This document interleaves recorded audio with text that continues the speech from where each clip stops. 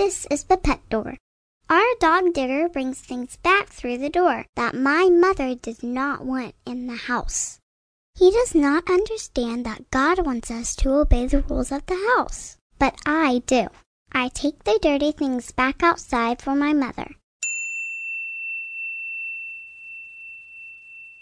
This is the door to our attic. The attic is a little dusty, but I like it anyway.